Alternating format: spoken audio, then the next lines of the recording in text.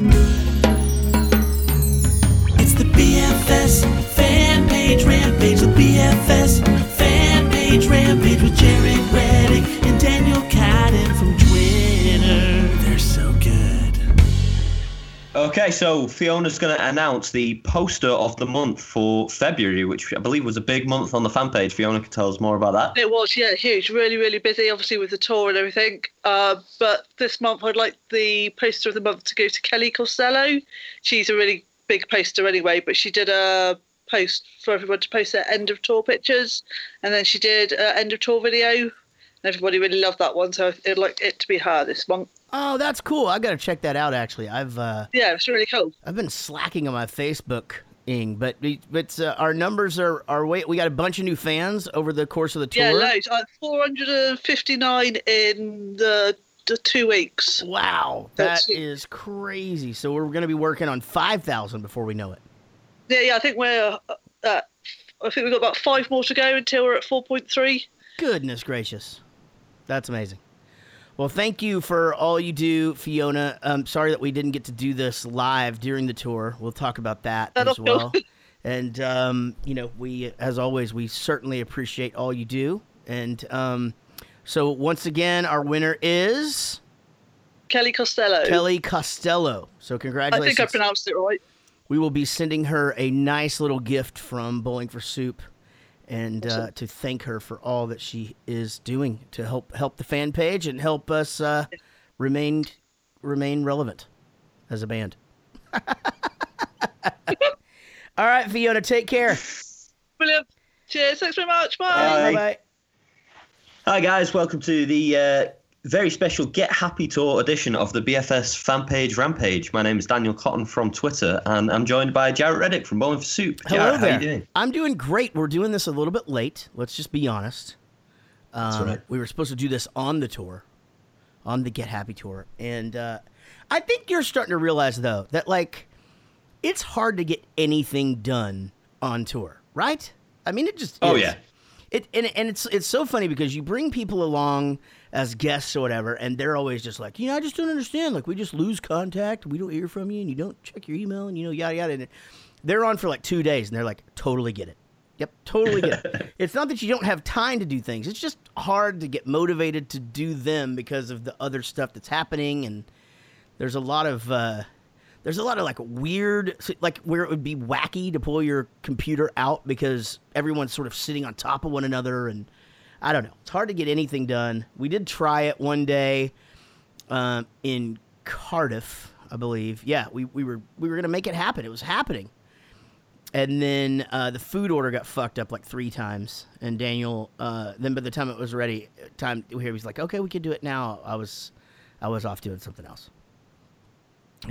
Yeah, that's how it goes. So we were going to record this yesterday. I got to tell you guys what's going on. If you hear something if I sound a little fucked up in my voice, like my S's are a little bit weird or something. So I got this fucking ulcer on my tongue. I've never had one before, but it's super common, I guess. I looked it all up. So I was like, oh, it's got to be, God damn it, I got herpes somehow or some shit. Or it's cancer, somebody gave me cancer herpes. And but I looked it up. No, it's a canker sore and normally, I guess usually they're on your lip. And I've had that before, but this is on my tongue. So yesterday I literally couldn't talk. So today I might sound a little bit funny every once in a while, but I'm doing the best I can. I got this little this medicine you put on there, it numbs it down. And so I'm doing my fucking best, Daniel. I didn't want to put this off any longer because this is supposed to come out in February, and now it's already March, and people are going to blame you. I don't want people to be mad at you. That's right. I just thought you were doing your best Samuel Jackson and Kingsman impression. That's what I thought that was. Holy shit. By the way, if you haven't heard that podcast, we did the Jarrett Goes to the Movies podcast was on the Kingsman this week. And I completely dissect his fake lisp and pretty much tear it apart. It drives me fucking crazy, but I digress. Let's fan page Rampage. Okay. Do you want to just talk about any latest news with Bowling for Soup? I know there's been some pretty huge announcements over the last few days. We've had a big couple of days, so we knew that it was happening, but it's kind of just now come to light that we are headed to South Africa in late March, later this month. It's one of those things where there are uncharted waters for us out there, but until it's the right promoter, until it makes sense financially for us to go. I mean, it's 3 shows, but we're gone 7 days, So that's a long time, and especially when you've been together 25 years and you've kind of seen the world, it's like we're sort of over touristy shit, So we don't really ever take a tour that's in some country that we haven't been to just for the sake of being able to go there. And nobody. It's not really any one person. I think it's just all of us. I think Chris would. He doesn't give a shit. He would go anywhere and love it. But I think the rest of us, just with the rest of our lives going on, it's just like, is this really? We went to Russia and played a couple of shows, and it's cool to say we were in Russia, but there were like 250 people there, and we couldn't sell merch because the mob sold merch for us and shit, and it's like this whole thing. So, I don't know, but I'm actually really excited about it. The reaction has been interesting on different socials. I'm actually getting messages on like LinkedIn and shit, because not every country does the whole Facebook thing. Yep. So, but apparently we did really, really well over there on the radio, and so we're headlining these festivals. So I'm hoping we go over there and maybe we found a market that we could go visit again sometime. But anywho, so South Africa is going to be really cool. Not really sure what to expect, but we've been promised by literally every person that's ever been there and these promoters that it's going to be awesome. So that's going on. We did announce that we're doing 2 weeks of Warped Tour in July. We're going to start in Texas and go through the Chicago date. We are skipping Toronto. Those of you in Canada, it's not that we don't like you. It's just a fucking really hard country to get into. And we have a couple of guys on our team who have had run-ins with the law in the past. And so they have to pay a fee just to go into the country, whether they were convicted or not, if they were charged for it and it was deferred or whatever. So anywho, I'm not going to give any more insight into people's legal shit, but I will tell you that it's fucking expensive to go to Canada if you got a bunch of fucking outlaws on the bus, So we're skipping Toronto, and which sucks because it would have been fun to go to Toronto with Simple Plan. I've always wanted to see them in Canada, and also obviously Sum 41, but I have seen them in Canada. I thought that would have been fun. Maybe I did see them, though. We went the year that, I guess I did see them in Canada the year that people tried to steal our shit in Winnipeg. And, because people, man, they'll just steal your shit in Winnipeg. They don't give a fuck. The box of merch is just sitting right there. We're standing there, and people are trying to lift shit out of it. So, skipping Canada, going through Chicago and coming back. And then we've got a really cool tour happening, just a quick little 7 days here in Texas, and then going up to Oklahoma City. It's been a long time since we played OKC, so that's going to happen actually in April. And a band that I manage called Not Your Girlfriend's new single is out now called Never Stop. They're going to join us on that. It's their first ever tour. So they're 13, 13, and 11, and they're going on a fucking rock and roll tour with Bowling for Soup. Going to be blessed. That's awesome. Yeah.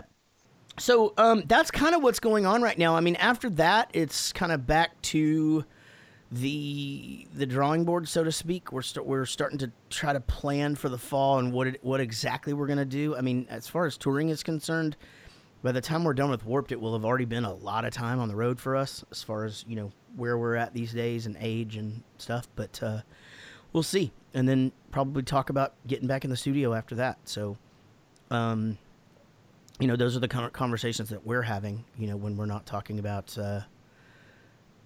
farts and hard candy versus chocolate. That's pretty much what we deal with. Cool. And I think dates are a little bit messed up with these podcasts now, but also the video for Catalyst came out. So if you haven't seen that, you can search that on YouTube.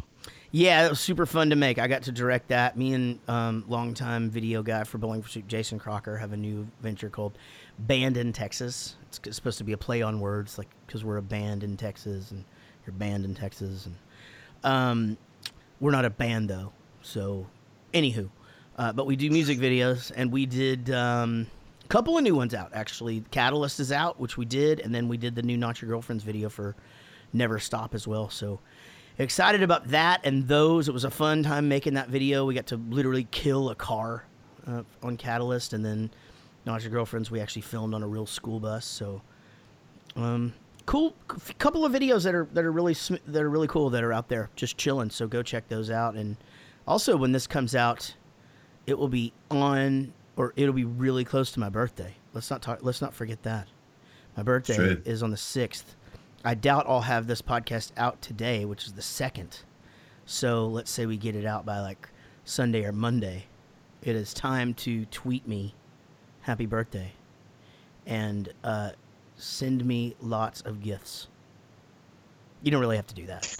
So, because this is a tour special, I'm not going to do a This Day in Bowling for Soup history, but I just thought it'd be cool to talk a little bit about the last UK tour, the How About Another Round tour. Do you have a best memory of that tour or any cool stories, or does everything kind of blur together in your mind nowadays? It does kind of all blur together in my mind nowadays, but at the same time, you have different support bands most of the time. And so, you have different nights and lots of fun. But yeah, I mean, if we're going back to How About Another Round, which was what, 2 years ago, almost to the day, right? Like it's February 2 years ago. Yeah. That was a great tour. I mean, I will say that I remember we went in for a press day. I'll just tell you the difference between the two tours. We went in for a press day, and our publicist thought it would be a really cool idea to rent out a bar, right? So we rented the Crowbar in London, and we did our press there all day. Well, in theory, is a great idea, but we got off an airplane, having been on the airplane for 10 hours and hadn't slept and had drank a bunch before we got on the plane. So we get to the bar, and we had hired a bartender and everything. The last thing we wanted was to drink, and we really wanted a place to lay down. So the Crowbar had no place to lay down, but did have stuff to drink. So it was a lose-lose. So this year, during our press day, I rented a hotel conference room and a hotel room. I'm a fucking genius. It was glorious. Happy crew guys, got to shower. Happy band guys, got to shower, lay down for a little bit, watch some BBC television. It was a glorious press day. So you just live and learn, You just learn by going with what you learn on the road.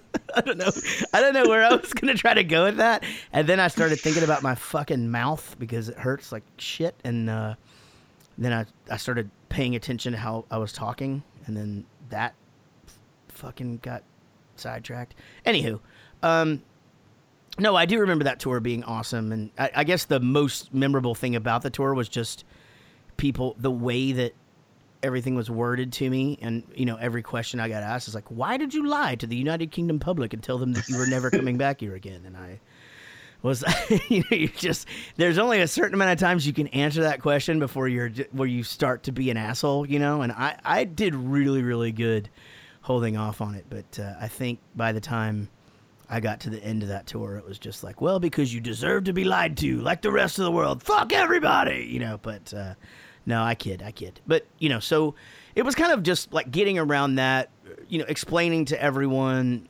that, why we took a break and why we did it the way that we did it and all of that. And of course, I feel like we've sort of outlived all that. I didn't really hear a bunch of that this tour. It seems like everybody's stoked that we're just back and coming less often, but in a bigger capacity. No fat joke intended. Yeah, that's cool. I just want to quickly talk about my favourite moment of the How About Another Round tour. I went to the show at the Roundhouse in London, and a crowd surfer got dropped on my head, and it hit my face on the barrier at the front and cracked my nose open. Yeah. And blood was pouring out of my face, and none of security had noticed, and I just stood there with blood pouring out of my face. And the next day, Gary said, "Oh yeah, I looked up and saw you, and you had blood all over your face. I wondered what that was about." You're just standing there bleeding. No, I remember because wasn't it like we were in Cardiff the next day, right? And you just walked into the VIP just in sunglasses and a bandage on your nose, and you looked like you had just gotten out of a fucking fist fight. And we were like, what the fuck happened to you? And no, but that was a good night too at the Roundhouse, because that's the night that we had the burping contest between Kelly Dollyrot and Jenny from the Lounge Kittens, and then a dude. Yeah. And Kelly just swept the fucking floor with everybody. Yeah, that was cool. Next thing to talk about is what have you been listening to at the moment? So primarily what we listen to right before the tour or right after. I know that you don't listen to a lot of music during the tour. Yeah, I don't. But you guys got to hear. I know you get sick of me talking about Frank Turner, but you've got to hear the new Frank Turner song called "Be More Kind." Holy shit! I got to hear it live. He came out at his Dallas show. The band took a break, and he came out and played a few songs acoustic, and he did that song, and I was just like, holy shit. But like the recorded version will just absolutely give you goosebumps. It's fucking great. And then I've been flashing back a little bit, man. I've been listening again to this band called Artist versus Poet that I really got into, and it's interesting because they're from here, from like the Dallas, Texas area.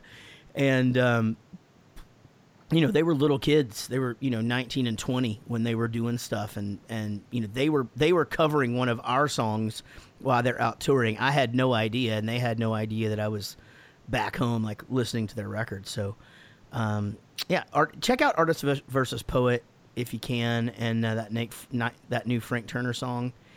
And that's pretty much it for me musically. That's kind of what I've been doing.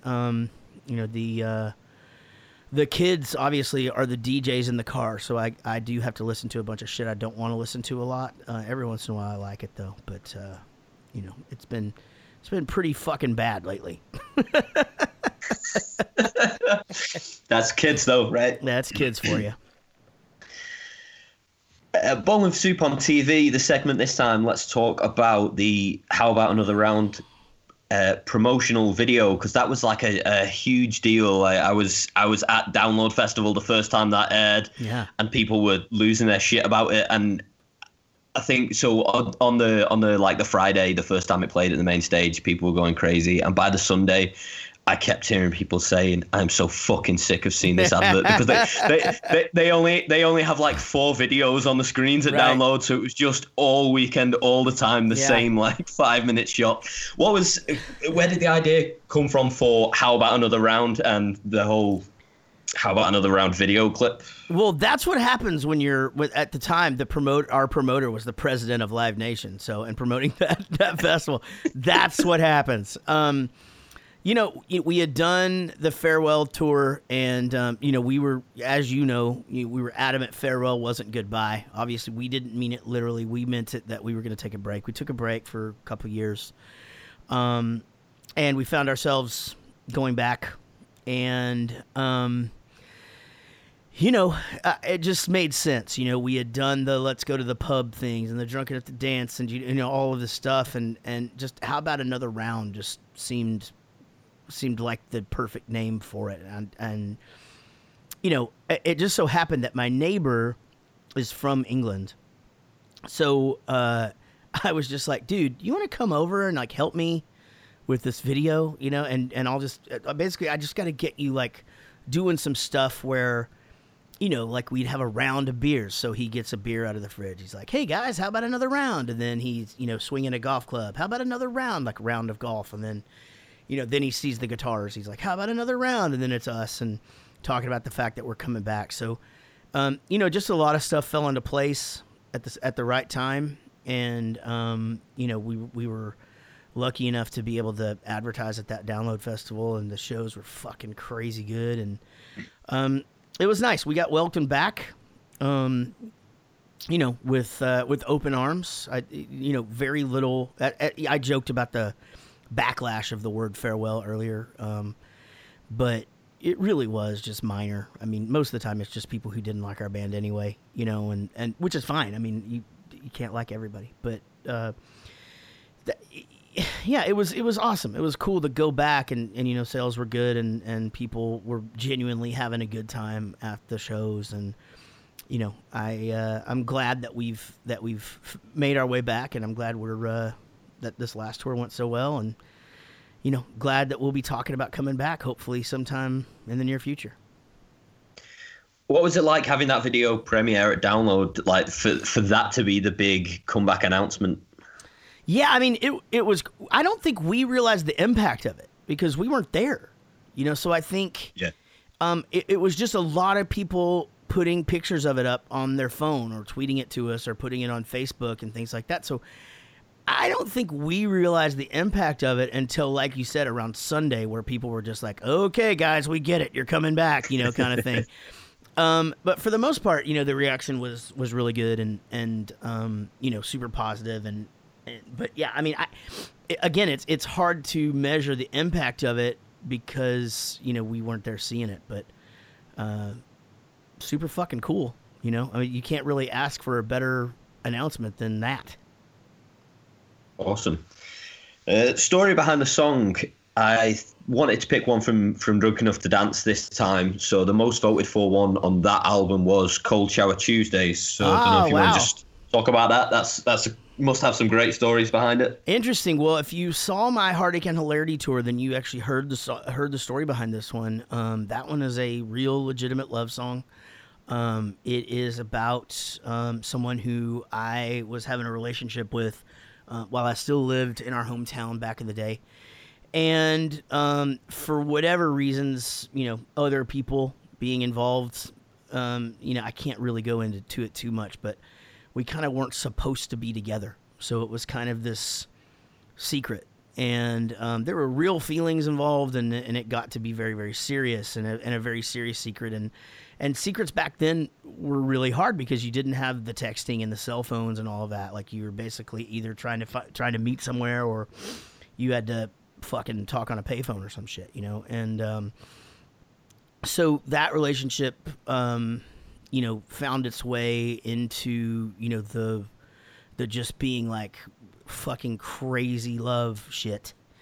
And about that time, it was kind of time for us to make a decision to go or stay.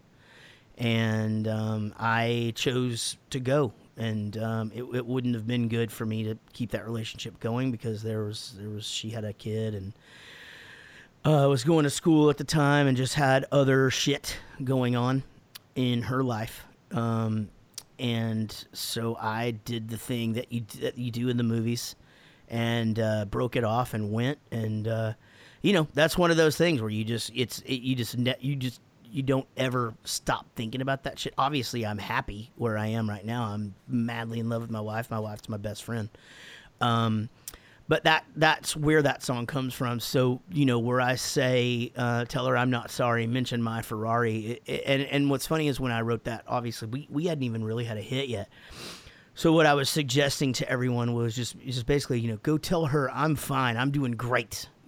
I'm kicking ass, but don't tell her that I miss her. But all of it's true. Finger traced I love you in the palm of my hand. Like, that really did happen. It was in a dark place too, and made literally the stomach drop out of me because it was the first time that had been said in that relationship, and then so the only time I had feet in my lap and drove away the past me. That is from, like, we would meet up. And she would jump into my van, and we would just kind of drive out into the middle of nowhere and just drive around because, we could be together out there. And nobody really had anything to say about it, if that's what we were doing. So, and then hands matched. That was the thing. Is like we had like similar lines on our hands.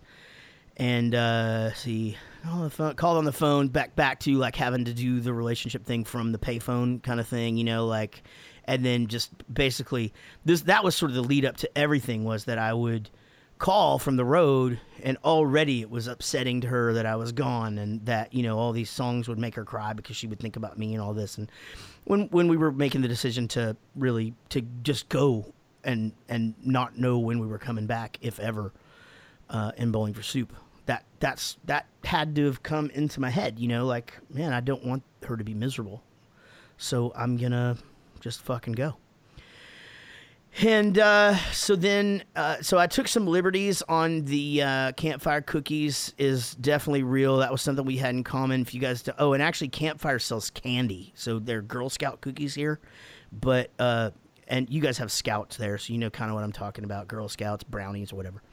Yeah. But Campfires, I was in the first year of boys being allowed in Campfire, so that was a throwback to that. John Hughes movies, obviously John Hughes movies. Junior Mints is actually not a thing. She liked this candy called Bit-O Honey, and I was trying to fit that in, but I couldn't get it in there. And then Cold Shower Tuesdays is that, neither one of us liked really hot showers. and one day we met at I believe her grandmother's house or something. She was house sitting in something, and it happened to be a Tuesday. So that's pretty much the story behind the song. I mean, it's pretty much just real true, and kind of one of those ones where, like, after I wrote that song, we recorded it, and nobody really brought it up to me about who it was about or the time or anything from the band for a long time. And then it just came up in conversation one day, and they were just, oh yeah, we all know about that. What do you think, we're fucking stupid? And I was just like, oh, okay. So I apologize for being a little bit vague in that story. I hope that does, though, give a little bit of insight into, like, how a song can be, like, super real, because it definitely is. Like, there's no exaggerations in that one. That one's just right down the middle. That's cool. I think that's probably the first time anyone's ever said she jumped in my van and we drove to the middle of nowhere, and it being romantic and not terrifying. Right? Yeah, and not. Yeah, exactly. Not wondering whether she was coming back alive or whatever. But yeah, I'm with you on that. You're right. God, I'm fucking creepy.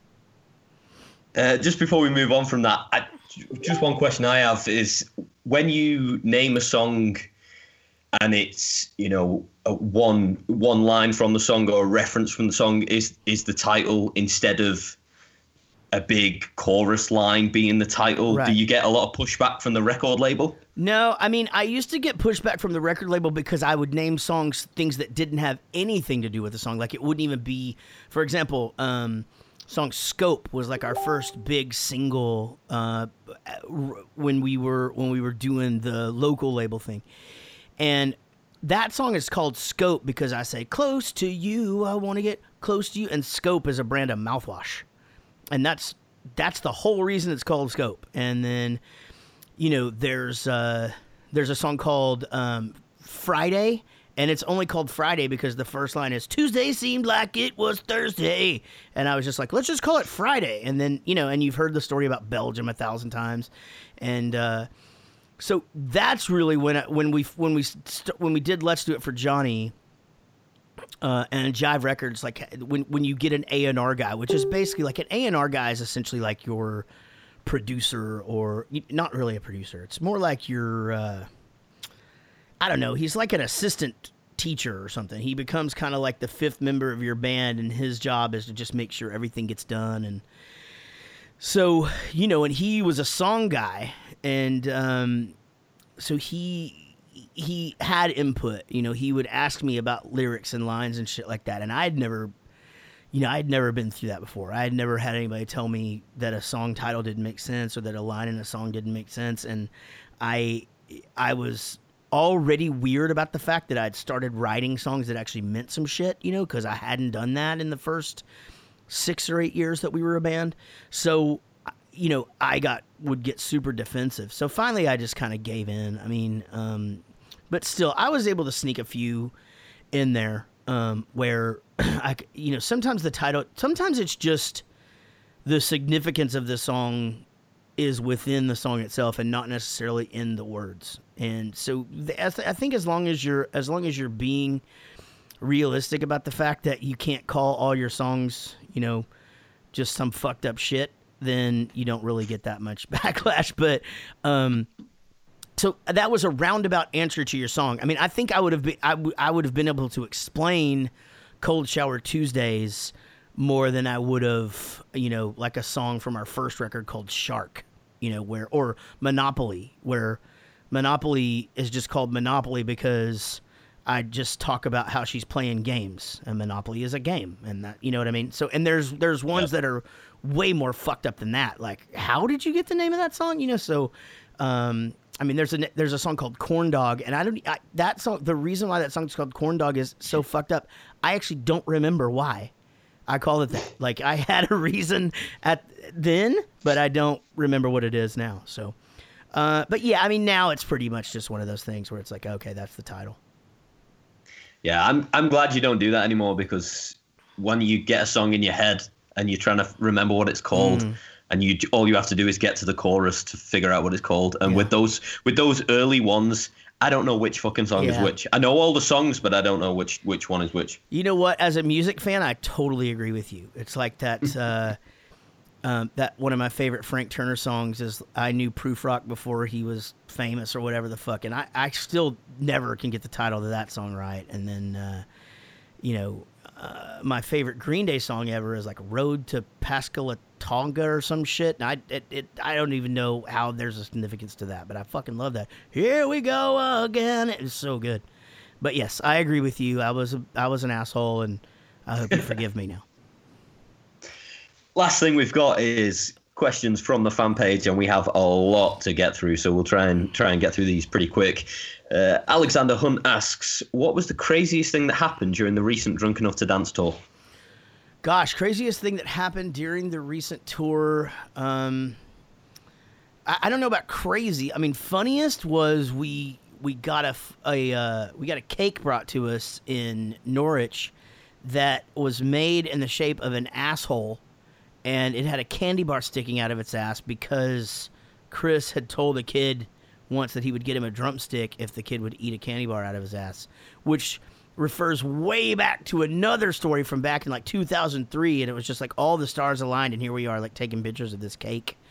That was that by far is the funniest moment on the tour. I don't know if anything crazy happened. Did anything crazy happen? Oh no, I'll tell you the craziest thing that happened. Holy shit. It was in Cardiff. A fucking girl was just standing on the side of the stage, and she's like this tattooed, she's a tattoo model or some shit, and she's just jumping around and filming shit on her phone, and Casey like kind of looks over at her, and I kind of look over at her or whatever, and the next thing you know, she's just fucking gone. She just fell off the stage. And just like walked into the abyss. There was no railing up, and cut her head open and shit. And it was a whole thing, man. They had to like cart her off, and hopefully, I'm sure she's okay because we haven't heard anything different. But I do know that she was there to visit Aaron from Army of Freshmen. And I think he had he had a different outlook for the evening than how it went down. So, what are you gonna do? I mean, sometimes things end differently than you want.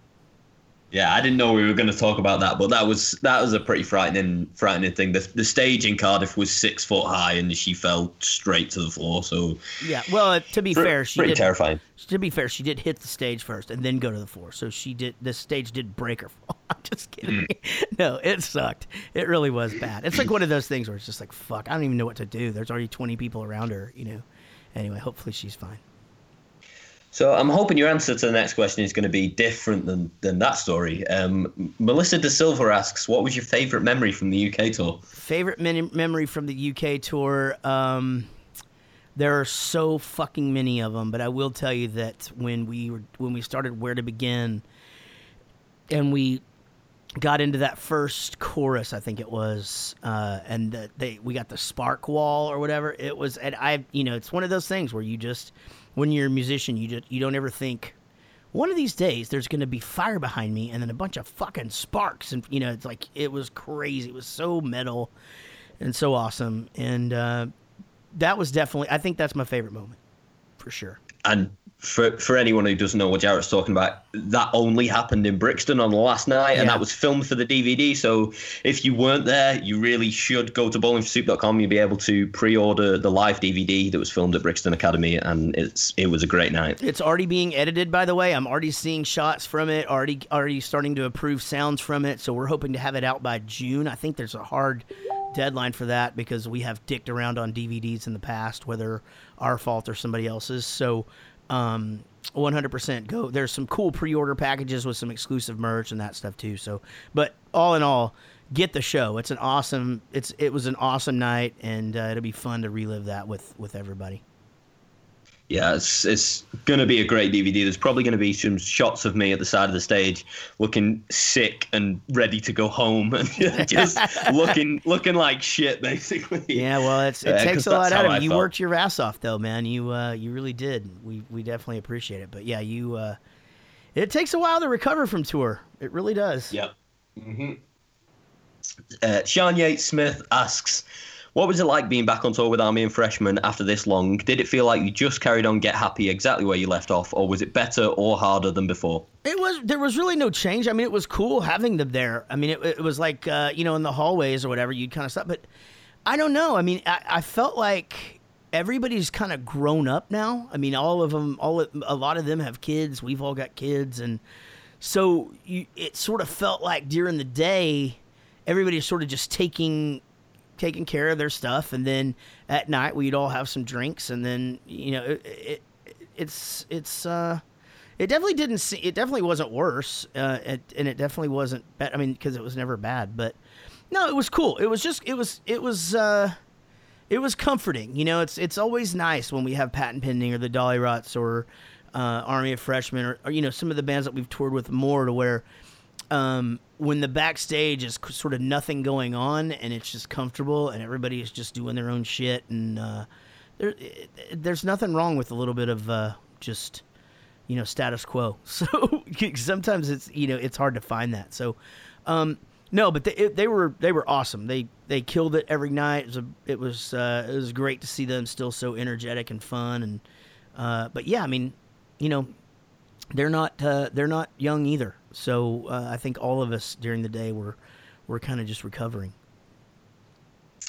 Just want to quickly say thanks again to Sean, who made this awesome piece of art of me asking for more Sprite, or being asked for more Sprite, should I say. When I have that framed and on the wall, I will post a picture in the fan page, but most of you have probably already seen it. That was pretty cool. So thanks again for that. Nick Bartlett asks, how did it feel to headline an arena, and what was going through your head? Well, so during the day, I was like, holy shit, we're headlining an arena, but then I would sort of just forget. I will say that it was kind of just another show, and by just another show, I don't mean to downplay it. I just mean we're out there, we're doing our show, here's the thing. And then, but when we walked off, it was like, holy shit, we just headlined a fucking arena. I mean, that's like another one of those things that you just add to your name, like Grammy nominated, or award-winning songwriter, or we're arena headliner. It meant a lot to our band. I don't think we took the time necessarily beforehand to bask in it.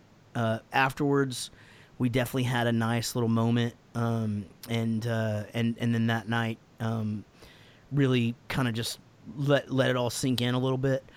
It meant the absolute world to us, though. So, anybody who drove, obviously we counted on a lot of people traveling to that show. So it meant a lot that everybody was there. And we fucking did it, Room looked great, and couldn't be happier with the way that it turned out, and very, very thankful. Geraldine Darling asks, how was on stage for the band? In Brixton, I think there were over 50 folk on the stage. Was that weird for the band? And did we drink all your drinks? What's funny is, and again, I never want this to sound like anything other than just what it is. Like, I don't, but when I forget that people are even there, like, I sort of look back every once in a while, I sort of see them, I try to acknowledge them or whatever, but really to me, I'm doing my show. I mean, there are times when I forget Gary's there, or forget Eric's there. I know it really does happen. It's just like I'm in my own little world. And, that's to me, that's a compliment to Gary, because if I only really would realize he was there if he fucked up, So when everybody's in the zone or whatever, you just sort of realize, holy shit, I haven't paid attention to anybody else in a while.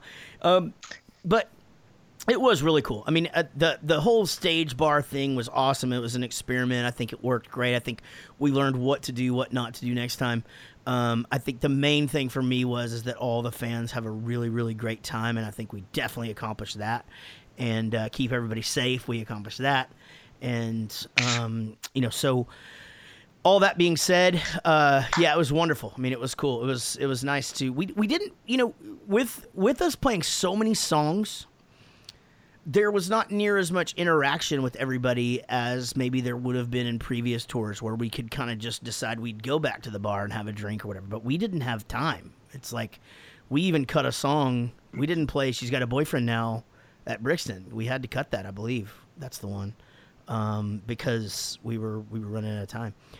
So, anywho, it was great, and it definitely didn't hinder our performance. I think if anything, it just gave us a little bit more energy, and it was super cool having everybody up there. And no, Marco and Daniel would have never let you drink all our drinks. Not in Brixton, certainly. It definitely happens some nights. Paul Martin asks, was there a particular song that you played that you haven't played in a long time that you'll be playing more in future shows because of the reaction it got on this tour? I was thinking about that. I was thinking about Life After Lisa and I Don't Want to Rock. Both of those, I've always, Running From Your Dad has always been a big crowd favorite. It's that song is kind of like always back pocket when we get a 90-minute set and I'm not able to swear or something like that here in the States. I can pull that one out of my back pocket, but I guess the ones that I would say would be Life After Lisa, I Don't Want to Rock, and Out the Window. And Greatest Day too. You forget how people like that song Greatest Day, and like to us it was always this throwaway song. It really wasn't even supposed to be on the album. We didn't even record that when we recorded everything else. It just kind of got stripped on there. But yeah, I mean, those would be the ones. I think Greatest Day was the one that we all, as a band, were like, shit, we should play that. I mean, that's a good one. So, Robert Beeston asks, how come you had a new Music Man guitar on this tour? Is it the start of a new signature guitar? Maybe. I really liked it. I went to Ernie Ball last summer, and my hopes, my hopes was originally to retire the Texas guitar. It's been on the road for a really long time.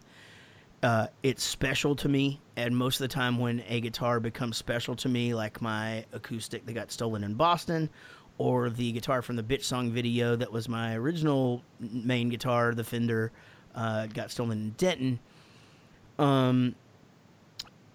something happens. So I thought I was going to retire it. I really like playing the new guitar. It sounds awesome, but there is something just really comfortable about my Texas one. So I'm not retiring the Texas one, but I do enjoy playing the other one, and they were nice enough to customize that for me. And so we'll see. We'll see where it goes. I mean, it's heavier, so throwing it around my neck is not an option. Also, I bang the shit out of my knee with it all the time because the body is lower. But, I'll get used to all that, and... but thank you for noticing. Yeah, it's a very cool guitar. So thanks to Ernie Ball and everybody there for that hookup. Roden James asks, when you hand over your iconic one-of-a-kind Texas guitar to a complete stranger, is there a split second when you think that this could go horribly wrong? Yeah. I mean, sometimes, I try not to think about it. One of the big lessons that I learned early on, one of my best friends' name's Casey Diorio. And he always had really expensive amps on stage, but he'd set a beer on top of it and, would never give a shit. He owns Valve Studios here in Dallas. We do some recording there sometimes. And I was just like, dude, are you not worried that you're going to spill your beer? And he was just like, dude, you can't treat anything on the road like you can't live without it, because the minute something happens to it, you're going to freak out. And I was like, that's fucking brilliant. So that's kind of how I try to be. But I will say that, when the acoustic that I wrote all the hits on got stolen, and again, that Bitch Song guitar, it sucks. It really does. And you get a new one, but it's not the same. And so, I do think about it. I do think about it a lot. Michael Price asks, how did it feel singing 1985 in Brixton without the guitar in your hand? Do you like being able to move around the stage mid-song? Yeah, I do. I liked it better when I was skinny and I looked cool doing it. But I, now being a fatty, I just move around as best as I can. I do like the lead singing thing. I used to do that on a couple of songs during the tour. So maybe when I get back in shape, we'll start doing that again. But yeah, I mean, it's kind of no different. I mean, it does happen quite a bit. Like people asking to play guitar. Man, that could not have gone any better with, I believe his name was Derek from, can't remember where he was from, Sweden maybe, but I think it might have been Poland. That's right, you're right. And, I mean, just that guy, he was so happy and he was so excited, it worked out amazing, just the fact that he had the sign the whole night, so, you never know how those things are going to go, but, fingers crossed sometimes it works out, and it did. Yeah, he was the best. Scott Rowan asks, what songs from the album are the hardest to pull off live? It took us a minute on The Hard Way because... Shit, huh? I'll edit all the yawns out. It took us a little bit on The Hard Way. There's a couple of things that I guess I was doing songwriting-wise back then that I still do, but I've changed the way I do it. So there's a certain way that I'll turn things around and a certain pattern that I'll do chord-wise, and I was adding an extra note back then. And so that took us a minute to kind of figure out, and then just getting tight on The Hard Way because it stops differently each time it goes to the chorus. So I guess that one would be... I guess if I'm thinking, yeah, that one's would have had to have been the hardest one. Most of the other ones just kind of came to us, and that one didn't take, it took a few tries and we had it, but that was definitely the one where we played it the first time, like we didn't come close to even making it through the song, and it was funny because we were rehearsing that in here, and Gary's kid had come out to the practice, and he's 7 and he's a drummer and he knows every one of our songs and can play them all. And it was like, it came up to The Hard Way and he was like, yes, The Hard Way. And he hadn't said anything the whole practice and he was so excited. And then we just fucking destroyed it. And it was just like, okay, guys, we may need to take a listen to that one and come back to it next time. And so just completely crushed the poor kid. But anyway, he got over it, and Gary says he's still singing that song all the time. I always think Bowling for Soup songs especially must be difficult lyrically for you to perform while hammered, because you will turn a phrase 3 different ways in the same song, and to remember which order that comes in and everything, like you say, leading into a chorus especially, like if you're going to change that each time, that must get so confusing. It actually gets, and this is the God's honest truth, and I will 100%, I'm being completely honest. It's actually harder. That kind of stuff is harder sober. And I don't mean like when you're just shit-faced, you can't play. But I mean like having a couple of drinks and relaxing makes it so much easier because you don't think about it. It's when you think, oh shit, what are the words to this next thing that's coming up, that they're never coming. There's no way. Like that's a whole like fucking... I'm going to have to admit to the audience that I just forgot this song that I wrote fucking 15 years ago. So... So yeah, there's a couple of those. There was one in particular that I don't know that we got it right till like the last night. It's on and on about you. 7 months has had enough, or 7 months just enough of putting up with her, or it's putting up with me. And so like I think it was the last night where Eric and I both finally got it right. Like for me, I figured it out about halfway through because I was like, okay, it's me first because that rhymes with TV, and then her because it's the bigger boobs, and so I got that all reasoned out in my head. But still, there's a few things like that throughout the night where you're right. It just 1 or 2 little words change, and you hope that you nail it every once in a while. Richard Hayes asks, what was the coolest hairstyle you saw on tour in the UK? Mine. Oh my God! I was gonna fucking say to Richard, I will give you $100 if he doesn't say his own. I fucking knew you were gonna say that. You're a dick. You're such a dick. Oh my God! I'm Jarrett Reddick. I forget that Gary exists. Also, my hair is the best. No, hey, don't take that out of context. I said if Gary fucked up all the time, then I would know he was there. I saw a couple of cool mohawks. In particular, like the first or second night, like a dad, like rocking this crazy mohawk and brought his kid down, and but I don't know. I felt like the hairstyles were all kind of tame this time. I mean, there were a few different colors and things like that, but it wasn't anything super crazy. Everyone's getting older. Yeah, that's what it is. Got to be what it is. Lucy Murray asks, how do you pronounce Birmingham and Nottingham so the UK fans don't mock your American accent without sounding like a poser? Well, you got to do Birmingham, of course, instead of Birmingham. And what was the other one? Norwich? Nottingham. Oh, Nottingham. Like, I don't. I just go Nottingham. I can't go Nottingham. I guess if I'm speaking on the microphone Nottingham, I'll say Nottingham. But, like, if I'm talking here, I'd say Nottingham. But I definitely don't say Birmingham, but I don't say Birmingham, Alabama anymore. Like, you guys have, like, chiseled that into my brain. It's Birmingham. That's how you fucking pronounce it. I think more people have trouble with calling it Norwich, because we would call that Norwich, you know? Yeah. And then the other one that's fucking crazy is the Worcester, you know? Because that's Worcestershire. There's a Pattern Pending song. I think it's Too Much to Think. It's definitely on the Armageddon EP where Joe says both Birmingham and Nottingham, and he says them both wrong. So if you listen to that, don't say it like that. That's your lesson. Don't say it like that. But Lucy, to be honest, you're from a few different parts of the U.S. where, you know, you can't really get around your accent anyway. So just don't try. Just let them laugh. It's fine. And it must be tough because you guys have a Birmingham over there as well, right? Yeah, so Alabama. Yeah, exactly. So we have Birmingham. We call it Birmingham, and we have where you guys say Worcester, we say Worcestershire or Worcestershire, because we have like a steak sauce that's called that here, and so yeah, there's definitely those things, but that's just differences in the way that we say shit, and there's a lot of that. I started thinking about something.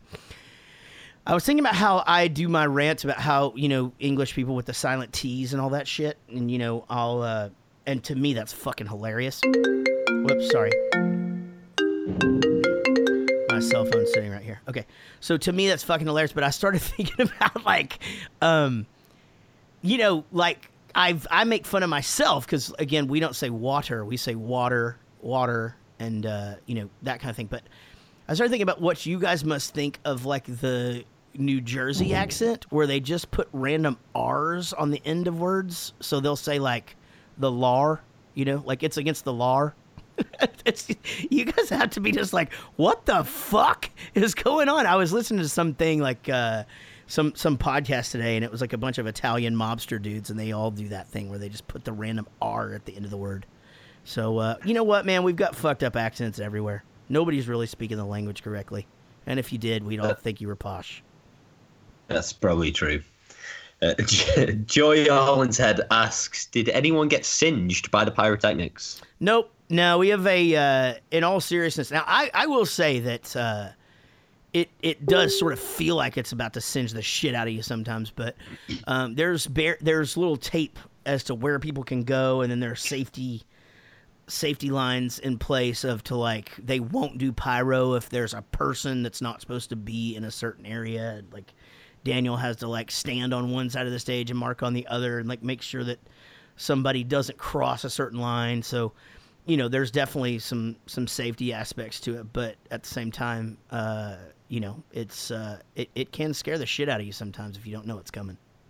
Yeah, I do just want to say I'm sorry if I ruined anyone's photos. I know that at least once in Cardiff, I had to push someone while they were having a photo taken, because there is a point where if you cross a line there's insurance agreements, and we have to make sure everyone is in a certain place when the pyro goes off. And like, if you try and pose for a photo and step over that line, then we can't wait until you've had that photo taken, because if you light on fire, then nobody's gonna have a good night. Yeah, it just basically means that they can't shoot the fire, and it's like supposed to happen at certain points of the songs or whatever. So, it's a safety precaution. I remember we were watching Blink 182 at Reading one year. We were on side stage, and all of a sudden they came back and they just kicked everybody the fuck off the stage. And it wasn't just like a polite English person. It was like a huge, American dude.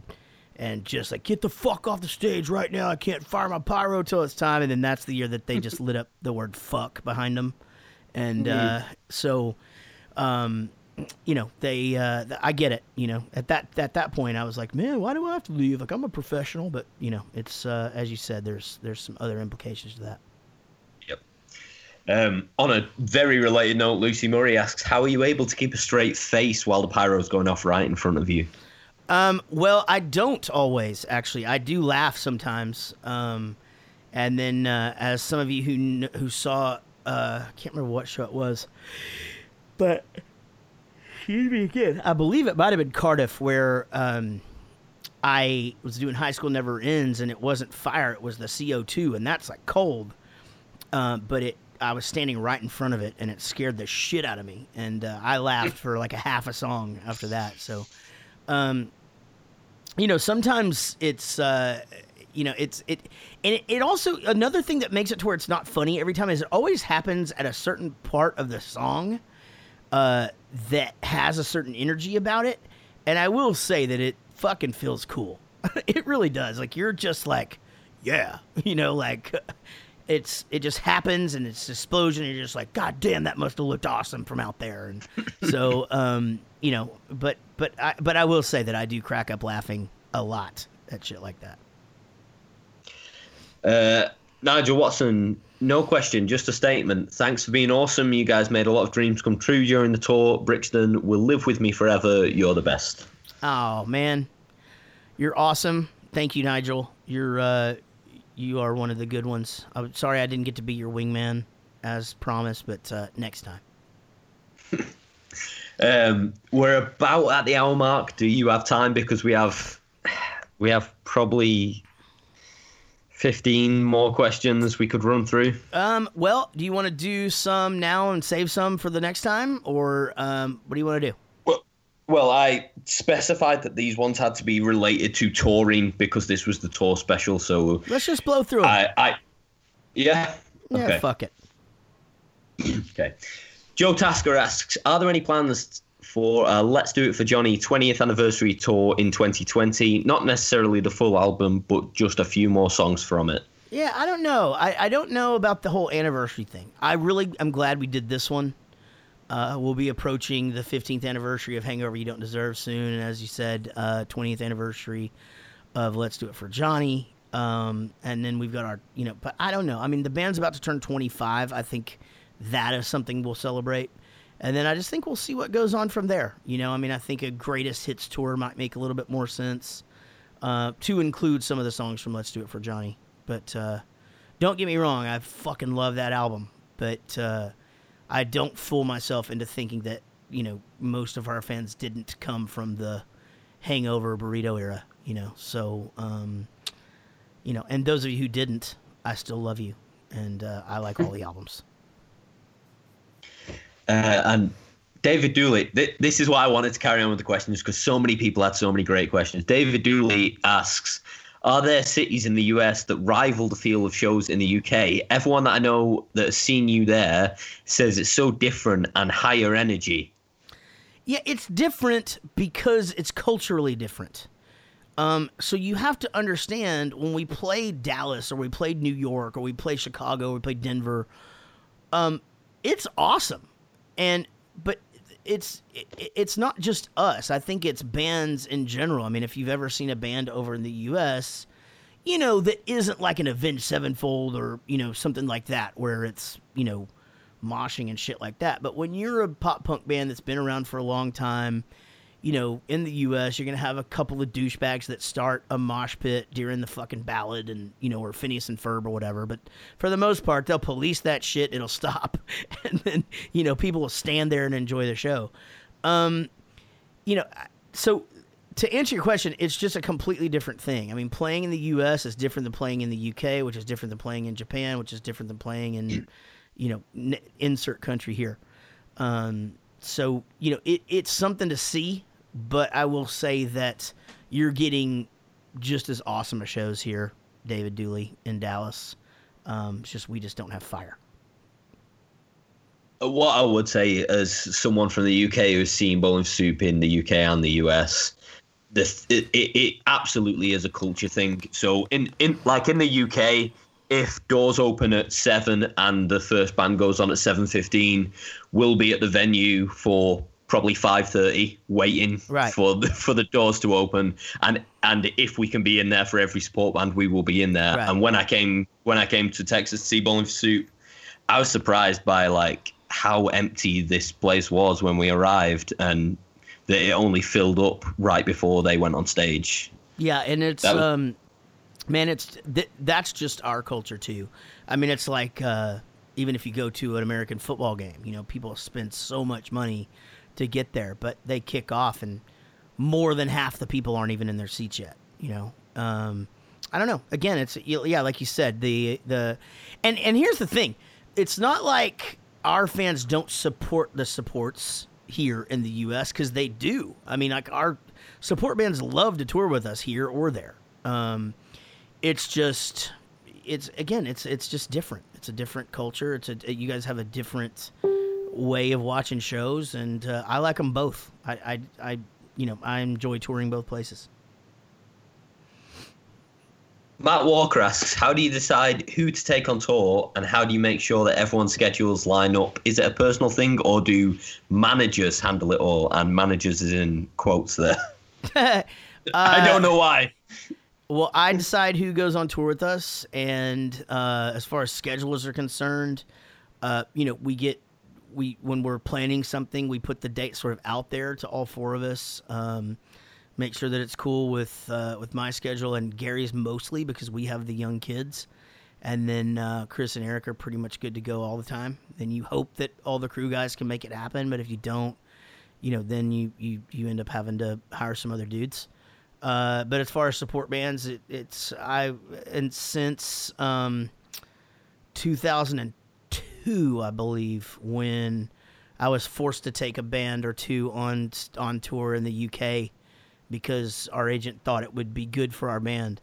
And since that tour, I believe it's one tour, I have not let anybody else tell me who the fuck is going on the road with us. So it's usually bands that I have seen and that I like, or like MC Lars, I heard his demo and I just was like, this is happening, or I meet somebody on the road or whatever. That's pretty much how it works. David Stockwell asks, are there any specifics that you guys have to have on tour with you, minus the booze, like specific food, drink, animals, etc.? Well, we do like touring in the U.S. because we can have our dog, and it's going to be exciting here coming up. It'll be Wally's first long tour. But yeah, not really. I mean, everybody's kind of got their own little things that we can get. It does change a lot. We always have sandwich stuff on hand so that if you're ever hungry, you can just make a sandwich. Obviously, everybody loves having their laptop.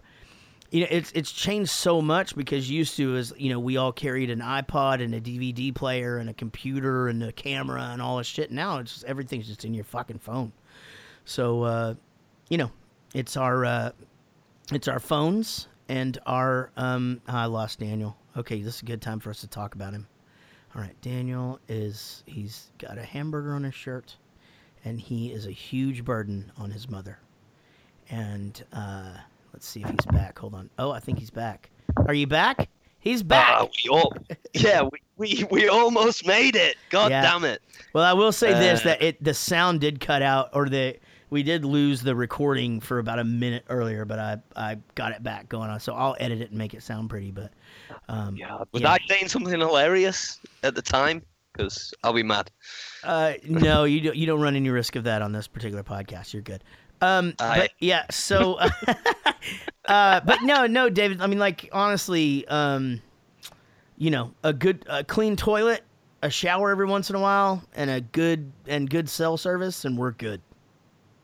Yeah, I did say I did reply to this question and say that there's nothing interesting on the rider at all. The most exotic it gets is when we have pineapple in the assorted fruit. Yeah, which that will happen. You know, a lot of times it's kind of here too, where we have a little bit more control over it. But we will just be like, hey, you know, to Mark, you know, everybody, you know, can you get some bananas and some, you know, this, or, you know, can we get, I don't know, whatever it is. It's just like, I don't know. One time a couple of years ago, we were just like, we were out for like a month and a half. And we were just like, dude, can you just get us some ice cream tomorrow? Like, we just had like a fucking ice cream party, you know. So you just never know. But if it's anything specific, then that's usually a one-time thing. One funny thing I will say that on this tour on Army of Freshmen's rider, it said 1 crate of beer, Miller Lite brackets, we can dream. Obviously, right. We weren't able to arrange for them to have Miller Lite once. No, that doesn't. No. Paul Cooper asks, how many people usually tour with BFS, including roadies, managers, support acts, etc.? Well, in the U.S., it's our bus is usually 10 people. That's band, crew, and driver. But now the occasional wife will come out. But yeah, usually between 9 and 12 on our bus. Supports are, you know, between 5 and 6 a piece. Usually there's 2 of those.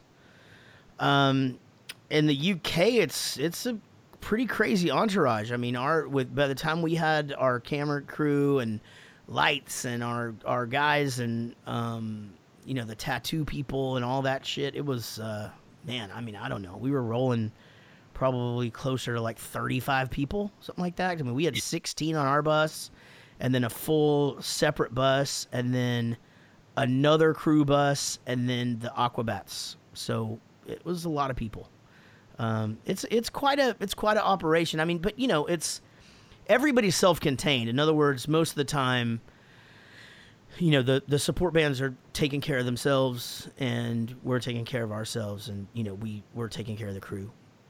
But yeah, it varies a little bit, but for the most part, like our main like circle is around 10 people. I know most people don't get to kind of see the behind the scenes on a tour bus, etc. My 10-year-old sister came to the Manchester show, and the most exciting thing that she saw the entire night, I brought her on stage and she watched from the back of the stage and everything. Her favorite thing she saw all night was to go upstairs on the tour bus and see that there's 16 bunk beds upstairs on a tour bus. She fucking loved that for some reason. So yeah, I mean, I suppose that's not the kind of thing you'd expect. Is the upstairs, it's like a double-decker bus, and upstairs you've got 16 pretty small bunks, really. Yeah. But you know, it's not glamorous, but there's a lot of space on there. You know, it's 16 people's a lot to fit on one bus. It's not glamorous, but it's cool to see. You know, and I get it. I mean, Jesus Christ, the first time I was on a tour bus was we were on tour with another band from Texas, and we got to go up on there, and we thought it was literally the coolest thing ever. You know, and now you kind of walk on and you're like, oh shit, well, I'm going to be in here a lot over the next 2 weeks. But yeah, I totally get it that people think it's cool, you know. So when friends of mine bring their kids or whatever, you know, I'm always like, let's give them the full treatment, you know. And so you take them and show them all of the stuff on the bus, and you know, and that's cool, you know. Hey, that's where I sleep, and you know, that's Chris's stinky bunk. Don't go in there, and you know, that kind of thing. Christopher John Hooley asks, probably a controversial question, what is your favourite English food that you wish they did well in America? I see where you're going with that. Wow, let me think about that for a second. Well, first of all, what's his name again? Christopher John Hooley. Christopher John. I will tell you this right now. The quality of your meats are better at least in the cheaper. I've never been to like a proper like fucking steakhouse there. I would venture to guess that our steakhouses here are way better, but it's just because that's a whole way of life here. But I will say, like, your KFC, for example, has like way better chicken than our KFC. Like, we would never even. I mean, KFC would never even enter our minds to eat at here ever. Like, we just never. And we eat a lot of that shit over there. So, just the quality of the chicken is better. Just as far as a dish as a whole, I can't really think of anything that I don't like better over here. But I think it's what you're used to, you know. Like I have English friends that come over and they're like, Jesus Christ, there's just too much going on. There's too much flavor, you know, and you know, for us, whereas, you know, it might just be that like, oh my God, there's no salt and there's no flavor to this. And so, you know, I think it's just a matter of what you're used to and, you know, what you like. But yeah, I mean, I don't know. You guys do these fucking jam donuts at Sainsbury's that are fucking crazy. But I'm glad we don't have those here because I don't need them. I don't need them shits. Rhiannon Houston Smith asks, are there any songs you just really get sick of playing over and over? No. I mean, it's happened before where I mentioned Scope earlier. That was kind of my one where I was just like, guys, I don't want to play this anymore. And we didn't play it for a really long time. We brought it back a couple of tours ago, and it was fun to revisit it. And then Gary and Eric didn't want to play Emily, so we didn't play Emily for 3 or 4 years, I think it was. Maybe not that long. That seems crazy. So 2 or 3 years. But really, for the most part, you don't. I mean, because we do change it up quite a bit. I mean, you know, look, there's the certain songs that you're going to play. If you come hear us at a normal show, you're going to hear Almost in 1985 and Girl All the Bad Guys Want and High School Never Ends. I mean, you know, and most of the time, Ohio. Those are going to happen. But we don't get sick of hearing those or playing those because those are the songs that people like, you know, and it's just the reaction of people and people singing along and shit. You know, we're definitely not one of those bands that hates our hits. I think I like our hits. I think they're fucking awesome to have. I'm glad we have them. So, not really anything that I would say I'm sick of playing. Just so you know, you spinning around on that chair is being picked up super loud by the mic. Oh, sorry about that. Shit, I couldn't hear it. It's okay. That's me fidgeting. Yeah, getting impatient. I'm not impatient. I'm doing fine. My fucking tongue hurts, but I'm good. Well, anytime you want to stop, you just let me know. No, I want to fucking finish this, Daniel. Okay. Chris Holt says, now you have the ability to hire a tour bus, which I imagine makes things so much easier on tour. Do you miss touring in a van and having those adventures, or is the bus just the same on a larger scale? It's definitely not the same. The van was great. Don't get me wrong. It was a lot of fun. But 9 years in that motherfucker, and we thank our lucky stars. It's fun to get in the van for 2 or 3 days, go and do something. You know, I mean, that's cool.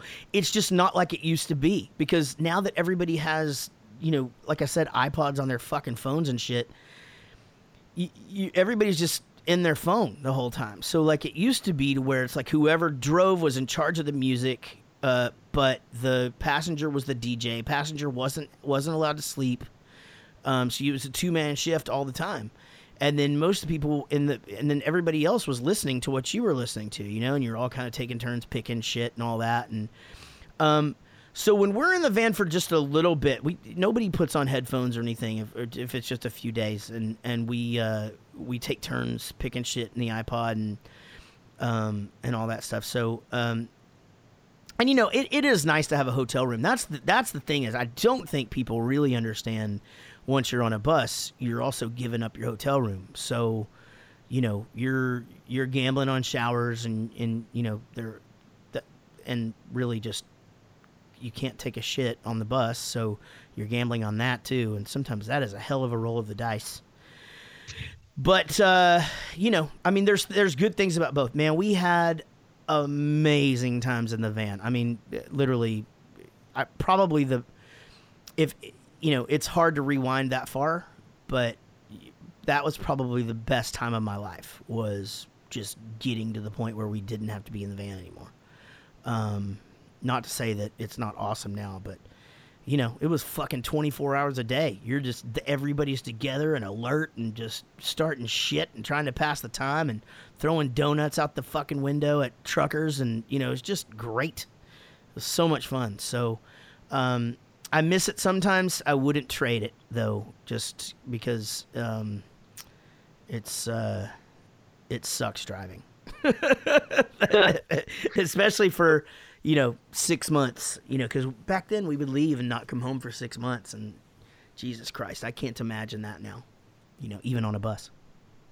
What I will say primarily about the tour bus is that you have the lounge area downstairs and then you have a lounge area upstairs. So you can have like one room where there's a party and one room where, you know, someone's kicking back watching a film. And that's, you know, to have those two environments must be so much different than all being within earshot of each other all the time, all having to make conversation.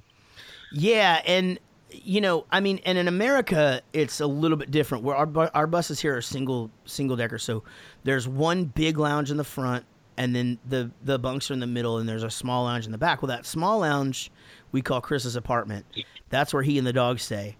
But you can always go back there and watch whatever he's wanting to watch or play a video game or whatever. But, you know, really the only escape is in your bunk.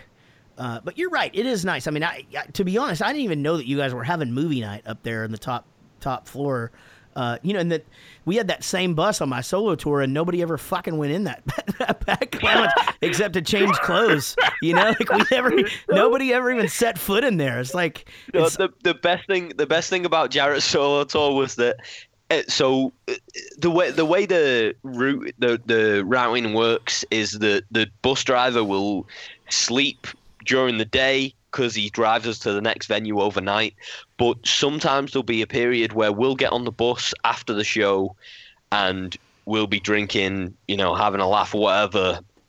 But the driver doesn't have to wake up yet. And if we're being too loud, Coach would either bang on the door or he would put a little sign over the door that says, like, please be quiet, the bus driver is asleep behind here.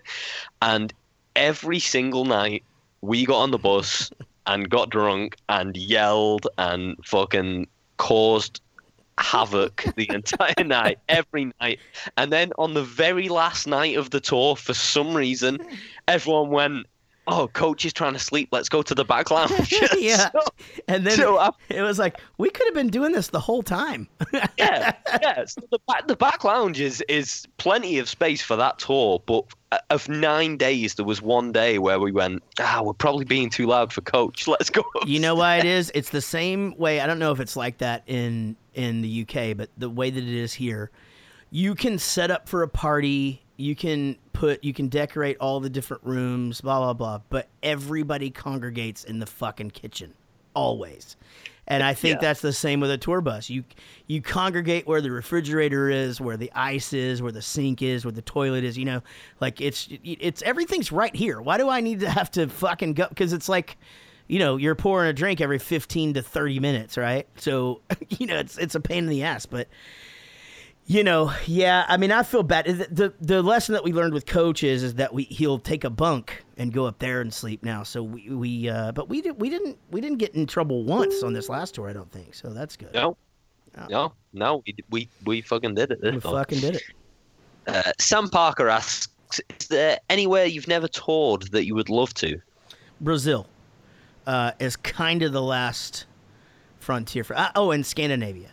Those are the two places where I know we have a following. I know the shows will be awesome. It's like I said earlier. It's not easy finding the right promoter. I mean, you can go out there and take a chance, but you know you can end up in some pretty shitty situations. And so you know it's a fucking different world these days. You got to know that you're at least safe. You know, for one thing, that you got a place to sleep, that you're actually gonna get to play the show. You know, so I just want to interrupt you briefly so I can get these two questions in because they're very much on the same path. Okay. So Sam Webb asks, when can I see you in Oxford again? I used to love when you play there on the acoustic tour.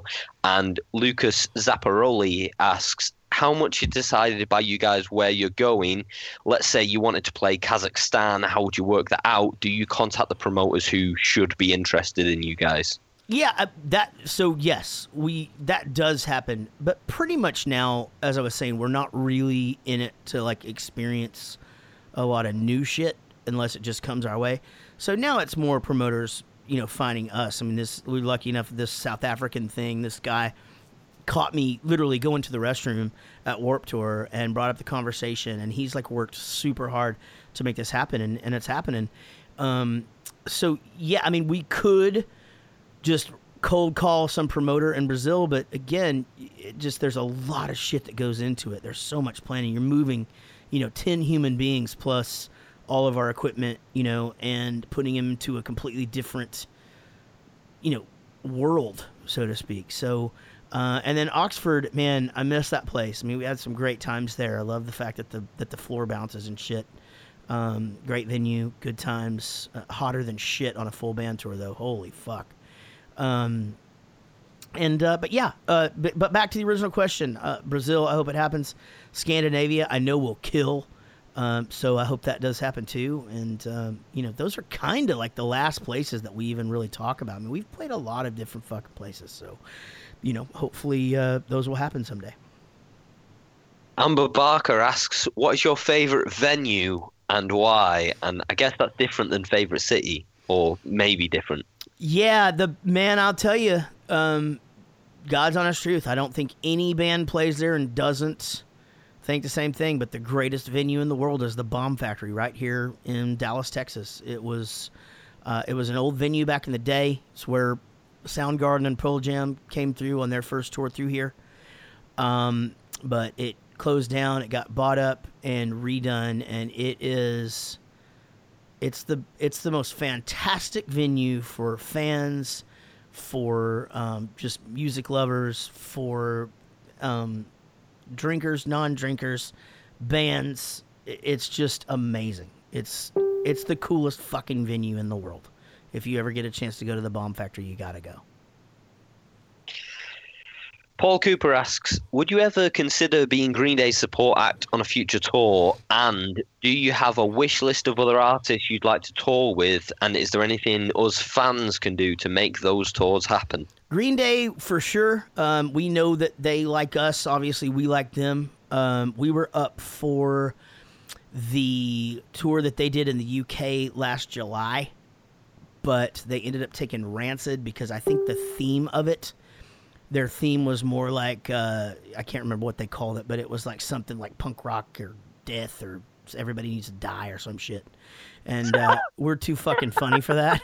And so I think they were going with somebody a little bit less lighthearted, so they went old school punk rock, which I get it. I mean, dude, I'm the last person to think that we're the perfect band for everything. So, whatever. But, I mean, I would love for that to happen. I think that would be great. And, that's definitely at the top of my wish list. I mean, selfishly, there's bands that I'd love to tour with, obviously. I'm going to say Frank Turner. I'd love to tour with him just so that I could see him every night. And, I think that'd be amazing and actually a really, really cool tour. But, yeah, that's kind of it. I mean, I don't know. We've toured with a lot of different people, but I don't know that I'd really want to support anybody else that I can think of. I mean, because it's like, like, for example, it's like, it'd be fun to play with Weezer, but, like, Weezer fans don't give a shit about anybody. And I don't want to put myself in a situation where everybody's going to hate us, even though I know we'll win them over, So everybody was like, when we did the Steel Panther thing, they're like, man, that crowd's going to eat you up. I'm like, bullshit. Nobody eats us up. We're going to go out there and fucking rock. And they're going to love us. And they did. Yeah, I suppose the toughest thing with that is when you approach a tour like that, if you were going to be the headliner, if you were going to be the support. Because if you're going to be the support on a tour, that's very much different than if you're going to headline a show. Definitely. And, I mean, Frank Turner specifically, I just saw him last year, 2 years ago, I think, on Blink-182's tour. And, he would definitely be an appropriate size support for you guys. That would work. I think he's bigger than us over there, though. He's definitely. I don't know. Based on the venues he's playing on this latest tour that he's doing, I'm not sure. I don't think so. I don't know. It'd be awesome. But you're right. It's like if we're getting a 30-minute support slot, we're coming out there and guns are blazing. It's like all hits, couple of jokes, good night. Yeah. Christopher John Hooley asks, how many Weatherspoons did you visit in this tour? One. I only did one. My shit got fucked up, and then I didn't realize that they only served the breakfast wrap before noon, and then and I almost missed it the first day, and that I went. So I went in Nottingham, and that's the only time I hit a Weatherspoons. But some reason I just think it's easier to do on my solo tour because load-in is way later, and so it's like there's people around to go with, but like I woke up to go, and it was like kind of hard to round people up, but I made it. I made it to one. I just want to point out that you said Nottingham there in a British accent, Yeah. but you pronounced it like an American. Oh, So shit. you said Sorry. Nottingham. Nottingham. Nottingham. What is it? Nottingham. Nottingham. Yeah, we played Nottingham. Just quickly, my favorite moment of the Drunk Enough to Dance tour was one night when Jarrett was ringing an Uber for Lucy Murray and rang this driver and did the entire call in a fake British accent.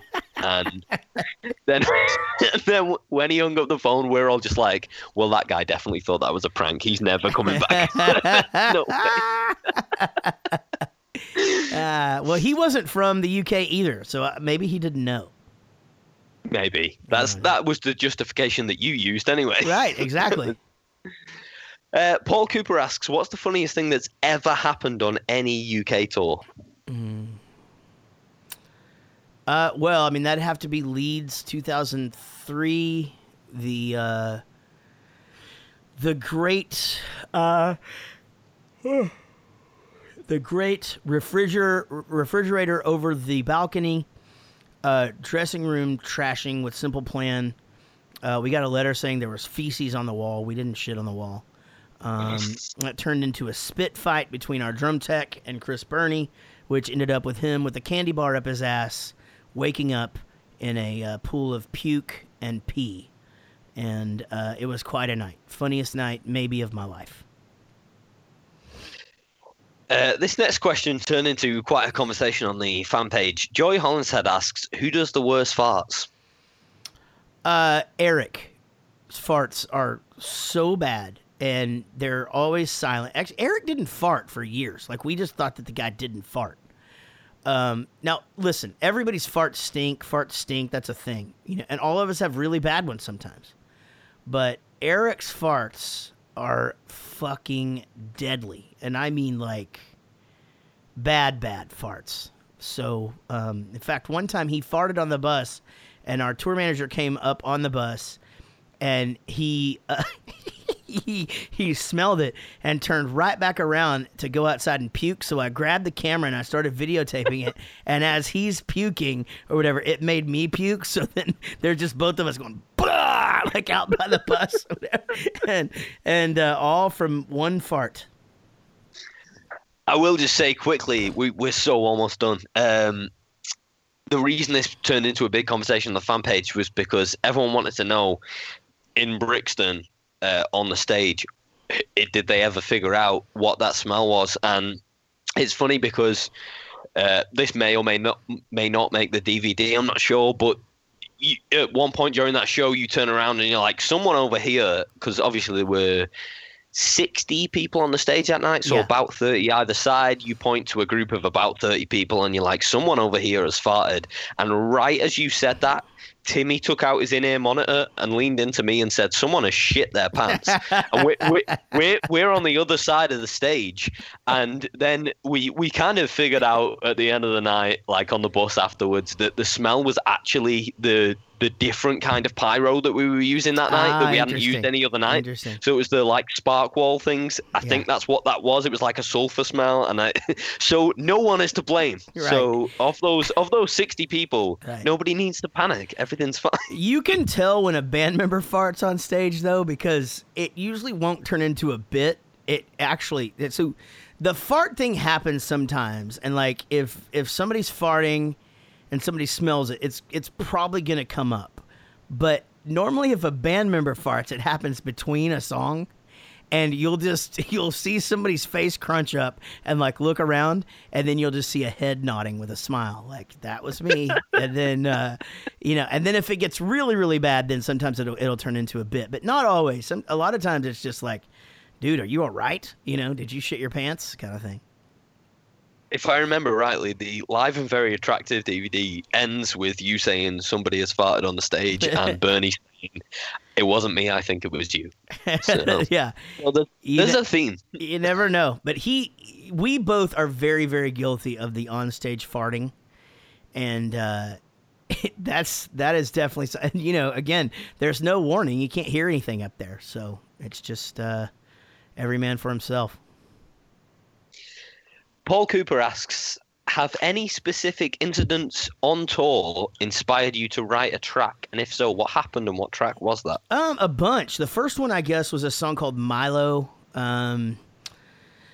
It's where our merch guy decided that he was going to pick up some girl that was working at the bar, but Eric found interest in her, and he got so drunk he got kicked out, and we hadn't even fucking gotten paid yet, and it was just this whole fucking night. So that's like the first one where it was just like, okay, this is a song about this night. And so yeah, there's been a few things happen from then on, but that's definitely the first and most significant.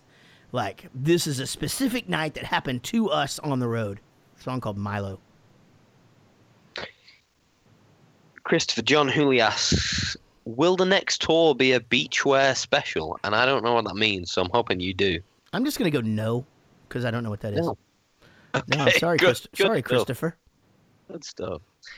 Paul Cooper asks, many years ago, I recall you doing an acoustic set at someone's house. You invited a few fans. Would you ever do this again? Absolutely. I want to do a house party tour over there again at some point. So I don't know the logistics of how that would work this day and age.